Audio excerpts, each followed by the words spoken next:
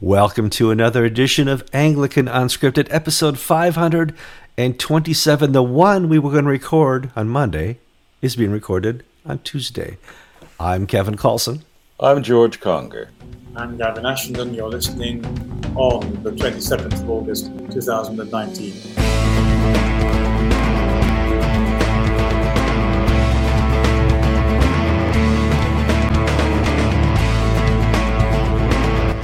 Welcome to the show, ladies, gentlemen, clergy and laity alike. Boy, I'm getting a rhythm down on the intro. It's kind of neat for such an unscripted program. I'm going to turn to my notes. We have responsibilities as viewers of Anglican Unscripted, and that's to keep the show alive in the communion. And you can do that by sharing this episode with your friends, family, clergy, laity alike, everybody in your parish. Please comment on the YouTube channel. You'll see all the comments going on there. We get about 80 to 100 per episode, and we really appreciate that. We love the comments that really compliment us. We appreciate that. We love the comments that really bring more further discussion to the issues we talk about. And we even love the ones that correct our mistakes. It happens. We know. Also, we want you to like the episode. Click that little thumbs up button on Facebook and YouTube when you see an episode. And for those of you who just don't have time to look at three guys on screen, but you still want to follow, you can listen to the podcast. In the show notes on the YouTube channel, you will see a link to the podcast, which you can sign up for. Okay, gentlemen, how you been doing, George? Very good. Wonderful time here in beautiful Florida. Gavin? Does not look like you're in England. I guess we're not going to tell people where you are, but bonjour. Bonjour. I'm in France, and I spend the morning doing hard physical labor on a very unyielding drive that nature's trying to take over. In the afternoon, doing hard mental and spiritual labor on written work Okay. We always have some technical difficulties with internet speed and stuff like that. Today, Gavin dropped his microphone. Nobody's here is laughing. George and I have done it. I've dropped my microphone and I had to order a new one. George has one that's in pieces, but he still uses it. That's just the nature of being a host and co-host on Anglican Unscripted. You break things. And so we're going to try and fix Gavin's audio in the post, and hopefully we can make him sound like he's been smoking nice, smooth vocals. He's a professional singer and all. You know that. George, I think the first story you're going to help me with here, there's going to be some new archbishops of the Anglican Communion. It happens more frequently than you would know. There's, 39 or 40 of them. And I guess Uganda is having a new one, and Nigeria. Bring us up to date. Well, there are 42 primates. 39 of whom are a part of the Anglican Consultative Council, and then the Anglican Church of Brazil and the Anglican Church of North America. But all 41 are primates. Yeah. Tomorrow, the 28th of August, there's a new election in Uganda. Stanley Ntagali is stepping down. He's hit his 65th birthday. And in March, Nicholas Oko, the Archbishop of Nigeria, will be replaced. And recently we've had, within the last year, Tanzania's had a new archbishop, the Indian Ocean's had a new archbishop, and Canada and other places have had new archbishops. Now, politically, this is a major transition point, because the way GAFCON works is that it's archiepiscopally led. West Africa and Tanzania were among the original GAFCON provinces. When Justice Akrofi and Valentin Mokiwa retired, the next archbishops elected took them out of GAFCON. Then, recently, a group of Tanzanian bishops rejoined GAFCON with the primates on the fence. And we'll probably see the next Archbishop of West Africa bring that back into GAFCON. Now, I don't see any problems with Uganda and Nigeria because their House of Bishops are fairly tightly tied along the same lines as the Archbishop is. But we're seeing a great deal of political backdoor maneuvering. Justin Welby takes his time of year and the fall to make trips around the world. He's going to Southeast Asia, he's going to Borneo, he's going to India. And while he's there, he's going to impress upon people the need to attend the Lambeth Conference, the need to be a good soldier and hold together. And earlier this summer, Welby went to All Saints Cathedral in Nairobi and gave a sermon reaffirming his personal position on homosexuality and same-sex marriage and whatnot. And the Archbishop of Kenya, Jackson Ole Sapit, who's relatively new, said after this meeting, we are not going to Lambeth. That was a change. He had been going to Lambeth as of a year ago. He's not now going to Lambeth because he's basically come to understand that Justin Welby's words do not always have the meaning that non-English speakers think they have. They don't trust Welby. So, if he's trying to split people off from the various political movements. Now, at the same time, here's the interesting thing. People, Anglican watchers assume it's always the conservatives are being problematic. A few years ago, when Catherine Jefferts Schori was Archbishop Primate of the Episcopal Church, she raised the idea of an Episcopal communion of Canadians and the other Brazilians and the Scots and the Welsh. All the little islands, yes. Those people, perhaps we should have our own communion. If GAFCON can have their team, why can't we have their team? And there's pushing in the Episcopal House of Bishops who have been saying, look, for 20 years, these people in London have been kicking us. And now our viewers may laugh, say, ha, ha, ha, you've gotten away with murder. But still, if you think you're right and you're chastised, but no action is taken, you're still upset at being chastised. So what's resurfacing is this sense in the Episcopal and Canadian world, look, we're paying the way for this communion. Our money is calling the shots, Trinity Wall Street and the Episcopal Church, and we have no voice other than for us to be good boys and take the punishment that's handed out to us. This has got to end. So Welby is in a difficult position of trying to balance liberals who basically sick and tired of being kicked when they're asked to pay the way, and conservatives who Nigerians, Ugandans don't send any money to the ACC. They say, look, Welby and this whole project is heterodox. And Welby is trying to resolve all this by sort of putting people in a deep soporific gloom that if we just hold on long enough, when we retire, the next man woman can figure out what to do. I remember really difficult time. I remember early on, there was a leaked letter that said the Church of England and the Communion is willing to take a 10 to 15% hit. Yes, Colin Coward, a friend of ours, though not on the same team within the Anglican world as ours, had a meeting with is it David Porter? Yes, David Porter was the guy. Porter, yeah. Who was Archbishop of Canterbury's assistant for all this stuff. And it was reported that Welby was willing to lose 15% of the Anglican Communion, meaning the conservatives, if he could hold the rest together. And so the Welby agenda internationally and globally and locally in England has been to talk, take no action, and allow attrition of the conservatives to strengthen his political stance. Well, Gavin, I don't see a 15% loss in the Church of England. I see a 2 to 5% loss, tops. Well, I think I'd also tell the story slightly differently from George. Not that George was wrong, but I think the policy was much more focused and aggressive in the way in which George has reported. So for really quite a long time now, the progressive values of gender equality and same-sex marriage have been at the heart of the people who have been making appointments in the Church of England. Indeed, Welby was appointed in order to carry these things out. So it isn't just, I think, as George was saying, it's not untrue, but it's not the main focus, that they are prepared to take a hit over conservatives to keep the Anglican Communion together. There is actually a pioneering determination to change the cultural face of Christianity in the West. And if the price of that is losing up to 10% of the traditionalists in the church, they'll pay that price. It's a price worth paying. The problem, so the policy is an aggressive one, and it's been pursued aggressively, certainly in terms of both appointments and the way in which at home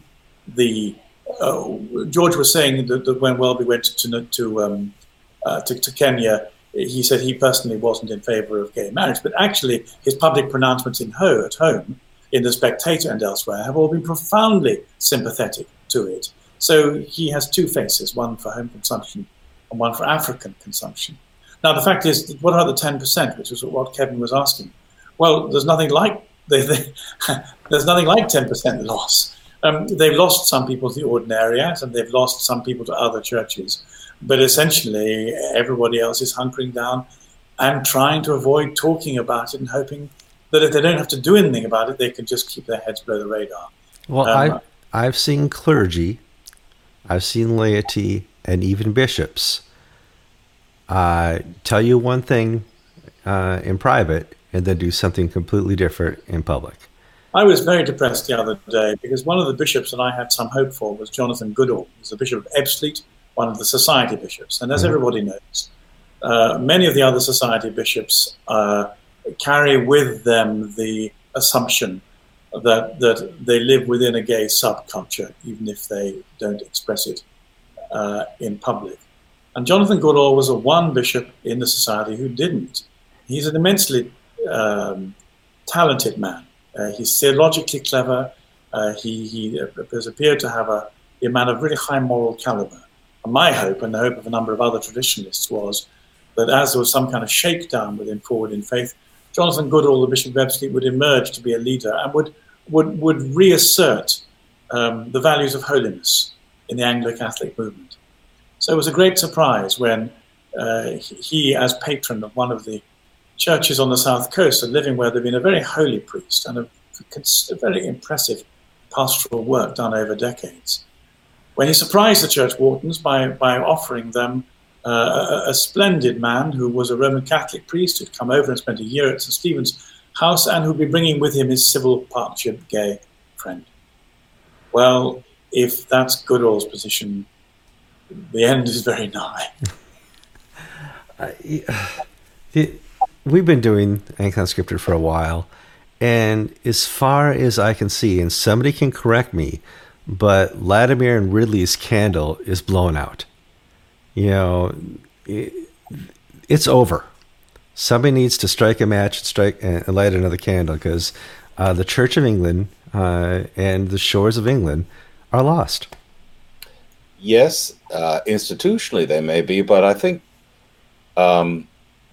I have some sympathy. I've always admired Bishop Goodall. I have to tell you, when Gavin talked about this earlier in our pre-show, he talked about Jonathan, and I kept thinking, this is Jonathan Baker, the Bishop of Fulham, who's another Forward in Faith bishop, society bishop, and I went, ho hum, that's a surprise and a shocker. But to hear it was Jonathan Goodall was a shock and a surprise. That having been said, the wardens in the vestry, the parish council at St. Peter's or Paul's or wherever it is. I'm not sure I should give the name of the parish. Sure. He's not been appointed. One of the churches is named St. Peter or St. Paul's, so you can guess which one it is in England. Why did the parish council go along? What they don't. This is not the Catholic Church or the Methodist Church where they're just sent a minister. The lay people have a responsibility to stand and fight too, and we're not only seeing in this example, we're not only seeing institutional collapse, we're seeing the collapse of the laity as well, because the laity. I mean, you go back to the time of the 3rd century. It was the lay people that saved the church from the bishops. This was in the Episcopal Church. The ACNA and this whole movement was driven by lay people. I can't tell you how many 8 cardinal churches in the Episcopal Church that quit the Episcopal Church to go into the Anglican Communion Network, then went into the ACNA. When I talked to the clergy one-on-one, it was, well, we really did this because the lay people wouldn't take it. They wouldn't stand for it. And it wasn't where it very rarely was it the minister who said, we're doing this. Because those churches that did that usually fell apart. But it was the lay people that built the ACNA.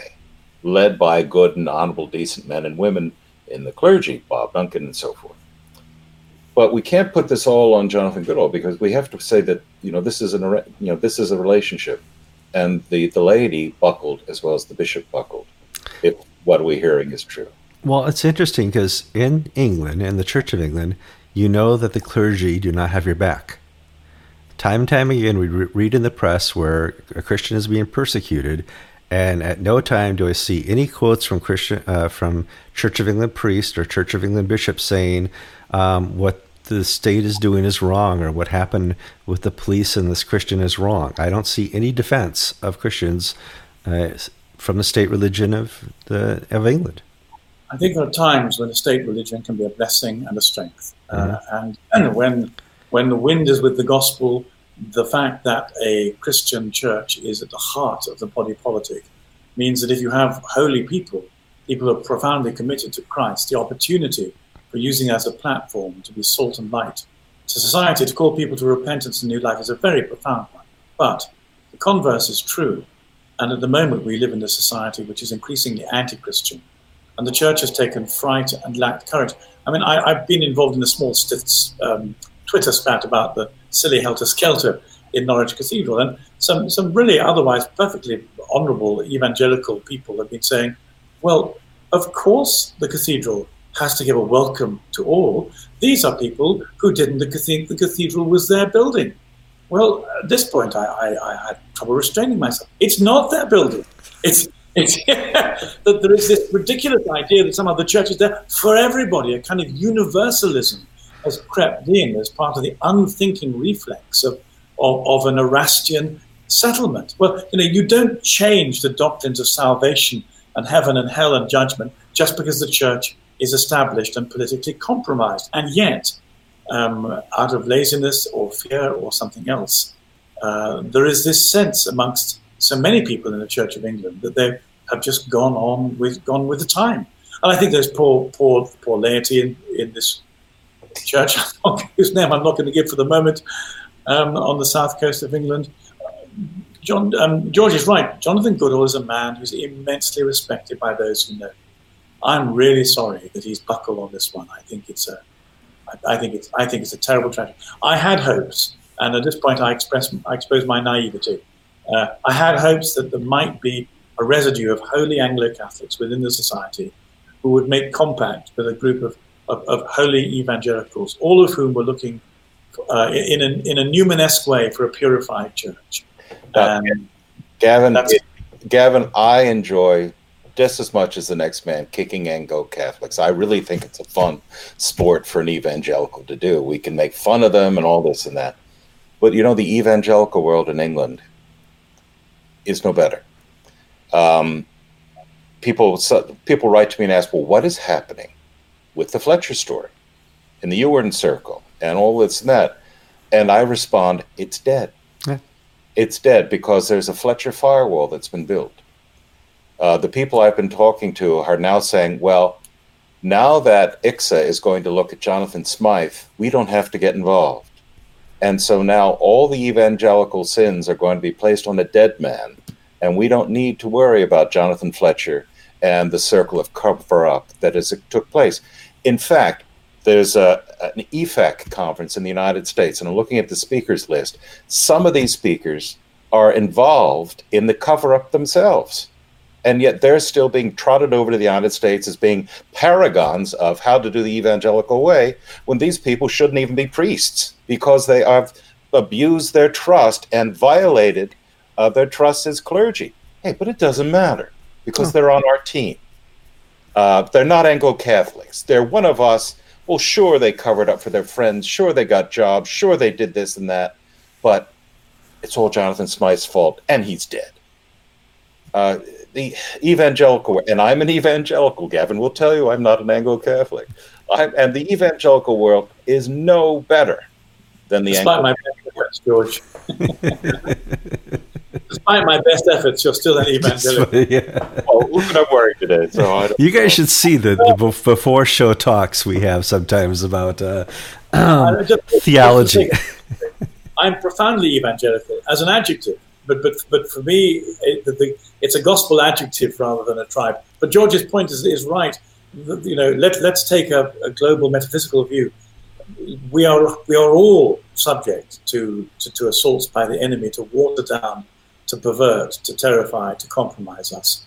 And as we said time and time again, the only antidote to that is penitence. And I've been shocked. There they are, George, saying quite rightly, these people have behaved very badly in terms of the cover-up. I've been shocked as I've listened to some of the people who've been threatened by them. I've been very, very upset that men I respected in the evangelical world have behaved in a thoroughly pugnacious and threatening way to people who are already wounded, honourable, tough, but wounded, and looked for something different. And I'm deeply upset that Jonathan Goodall should have given into the zeitgeist on this matter. We desperately need people to stand up for principles. Well, I would argue, I would agree with you. I mean, I would take this further and say the same sin of which we're berating Justin Welby, placing the institution above the truth, is what Goodall appears to have done in his parish placement, and which a certain group of evangelicals are doing in the Fletcher firewall. We're not going to allow our good name and our heritage to be besmirched, even though this man did these terrible things. We're not going to admit it or do the right thing. And we're now in the position where the Scripture Union, of all things, is refusing to cooperate. The UN Trust is refusing to cooperate to the truth that gets out. How can these organizations solicit money from Christians? I think you meant the Titus Trust. You said Titus Trust. But as I understand it, it's the Titus Trust. The Titus Trust and the Scripture Union. How can these people, with a straight face, solicit funds from other Christians when they are engaging in behavior that may be legally prudent, but is abhorrent to Christian decency? This might be a good time for a transition. That's what I'm here for. I provide transitions. On the incident, or no? We're no.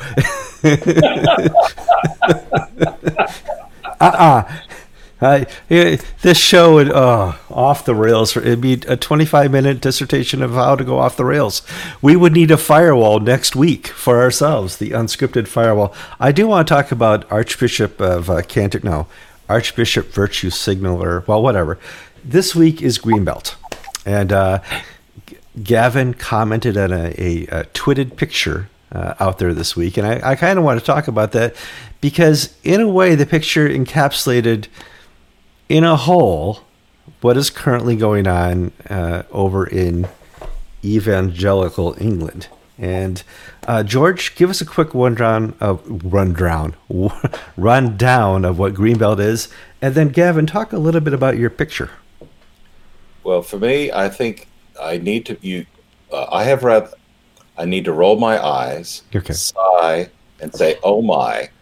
And that's all you need to know about Greenbelt. Yes. Can we do it the other way around? Because George knows the reputation of the lady. Sure. I'm just here to talk. You guys do what you want. No, go ahead.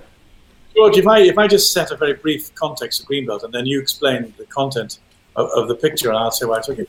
So Greenbelt is a Christian arts festival that's been going since the 1970s, certainly 1980s. Yeah. During the whole of the 80s, I used to take the kind of cool people in my parish to it, and it was a wonderful arts festival, and it was 90% Christian with 10% artistic stuff hanging on, and no one cared about the boundaries. The blurred boundaries were fine. But it was at Greenbelt that I learned my homophilia, because every single year there would be platforms of people saying, actually, gay is fine, and because gay people are quite as capable of loving, stable, faithful, generative, kind, affectionate relationships, these are the marks of the Holy Spirit. This is a movement of the Holy Spirit, and you need to stop being horrid and read less of St. Paul. And the thing is, after a while, if you hear this at a really cool place often enough, from people you respect, you begin to say, well, I quite like this. And the nice thing about it is it allows you to adopt public attitudes that other people also think are immensely virtuous. And that was where I began my journey into LGBT activism. The problem with Greenbelt now is it is slowly, the blurred boundary has moved so that it's about 5% Christian and 95% other. And switch sides, isn't it? Yeah. 95% is pretty gruesome. And also the difference is in those days you very seldom got bishops turning up, because it was kind of on the sort of, it was seen as not being wholly established. The reason I took this picture was there was a picture placed by the Bishop of London. I so want to be rude about her name, but God forgive me and help me. There we are, Sarah Mullally, Dame Sarah Mullally. Have it straight. And she said, "I'm so glad to be amongst old friends." And there was the Archbishop of Canterbury, looking characteristically grim. A few people who looked like they were bodyguards and looked even grimmer, and a clergywoman who had a heavily tattooed torso and an exaggerated dog collar, and also looked very grim. And as I looked at this picture, it wasn't that it contained a woman clergyman who had tattoos. They weren't very pleasant, but, so what? All that it was taken by the Bishop of London. The picture oozed decadence. I can't explain why. I looked at it, and my stomach turned, and I went, this is revolting. How is it possible that the Archbishop of Canterbury and the Bishop of London are meeting in a social setting of a heterodox conference, arts festival, that's 90% non-Christian, celebrating this as a comfortable place, and get that smell? George, you might like to talk about the people in the photograph. Well, the Archbishop of Canterbury is... Okay, well, I'm going to put the photograph on screen right now, so they're looking at it. I believe that is Mark Oakley, whom the Archbishop of Canterbury is in huddle with, and Mark Oakley just was awarded the Michael Ramsey Prize for Theology, best book on theology. And Sarah Mullally and Archbishop Welby are among the judges. And this is an aside, not on Gavin's point, but in 2010, Bishop N.T. Wright's book on, I think, Paul, won the prize on theology. Good book. And this year, Welby and Mullally awarded it to a book of poetry. It tells you the intellectual heft of the current crop of leaders. And seated in a chair is an American Lutheran pastrix, as she calls herself, Nadia Bolz-Weber. Nadia Bolz-Weber is a rock star on the progressive Christian circuit. She's a Lutheran pastor, and she's one of these people. She's about our age, in her 50s. She's one of these people who has made a career of, like Jack Spong, of being an ex-evangelical, ex-fundamentalist. And she started a church in Denver called the House of All Saints and Sinners, and is noted for using four-letter words and expletives and having very aggressive tattoos, and always wearing sleeveless shirts so that one sees these aggressive tattoos. And her theological, she believes the Apostle Paul got it wrong, that the atonement is divine child abuse. She believes that Wicca, the goddess worship, is an aspect of the Trinity and the divine. She's an extreme abortion activist. She's done transgender naming services and gay weddings, so on and so forth. She's lionized by some on the left as the face of the new Christianity because she created a church of 190 people in Denver who just love this progressive, edgy, sort of foul-mouthed Christianity. And so she's brought out to these things, and she is a really charismatic person. She's a great entertainer. Mm-hmm. Now, she's since moved on from her Denver's parish, and now that she's not there, that sort of edgy Christianity is completely collapsed. But here's the Bishop of London, former nurse, who's not very well traveled, who's not very well connected in the greater religious scheme of things, holding up her dear friend, Nadia Bolz-Weber, who she probably met earlier that day, as being a paragon of where the church needs to go. Now, for Gavin, his response was the utter decadence of this photograph. It spoke to promoting, these are my words, not Gavin's, but promoting a satanic ideology, promoting the demonic. For me, it was the utter vapidity of the Bishop of London and the utter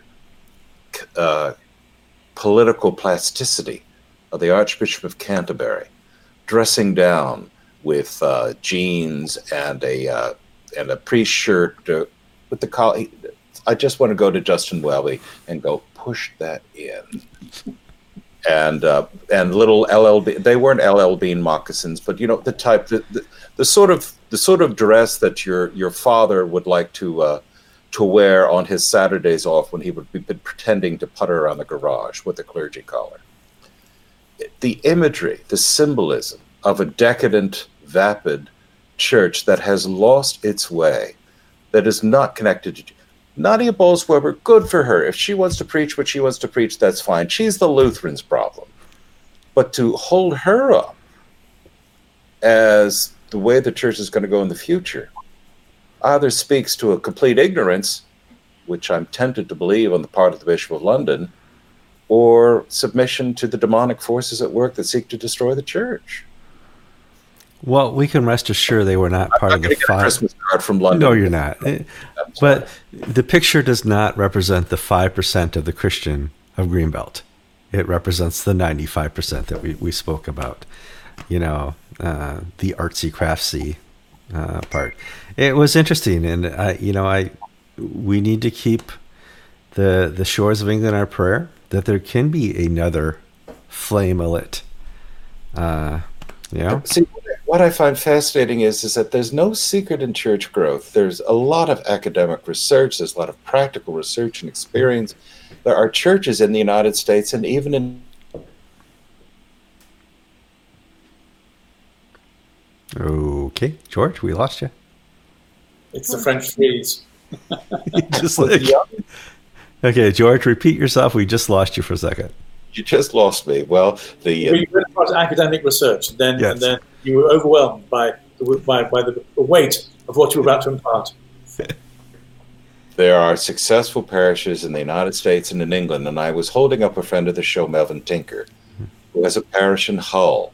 Hull is not a destination spot. You don't visit Hull along with Stratford-on-Avon and Stonehenge and London when you visit England. Hull is in the north on the east coast. Yet Melvin Tinker has been able to build a parish by preaching the gospel, doing old-fashioned pastoral work that has young people, has children, has life and vigor and enthusiasm, and doesn't bother with any of the, oh my goodness, this woman has created a church of 190 people in secular Denver. Oh my goodness, Melvin Tinker at the same time has created a church of 600 people in secular Hull, who are, when they promote these sort of shortcut, fast-tracked, hip way of being church, they forget that there's no secrets here. God will not be mocked, and where he's honored, the church flourishes. I think most noticeable of the picture we're talking about is that these are people who are not going to be known by their fruits. That's the bottom line.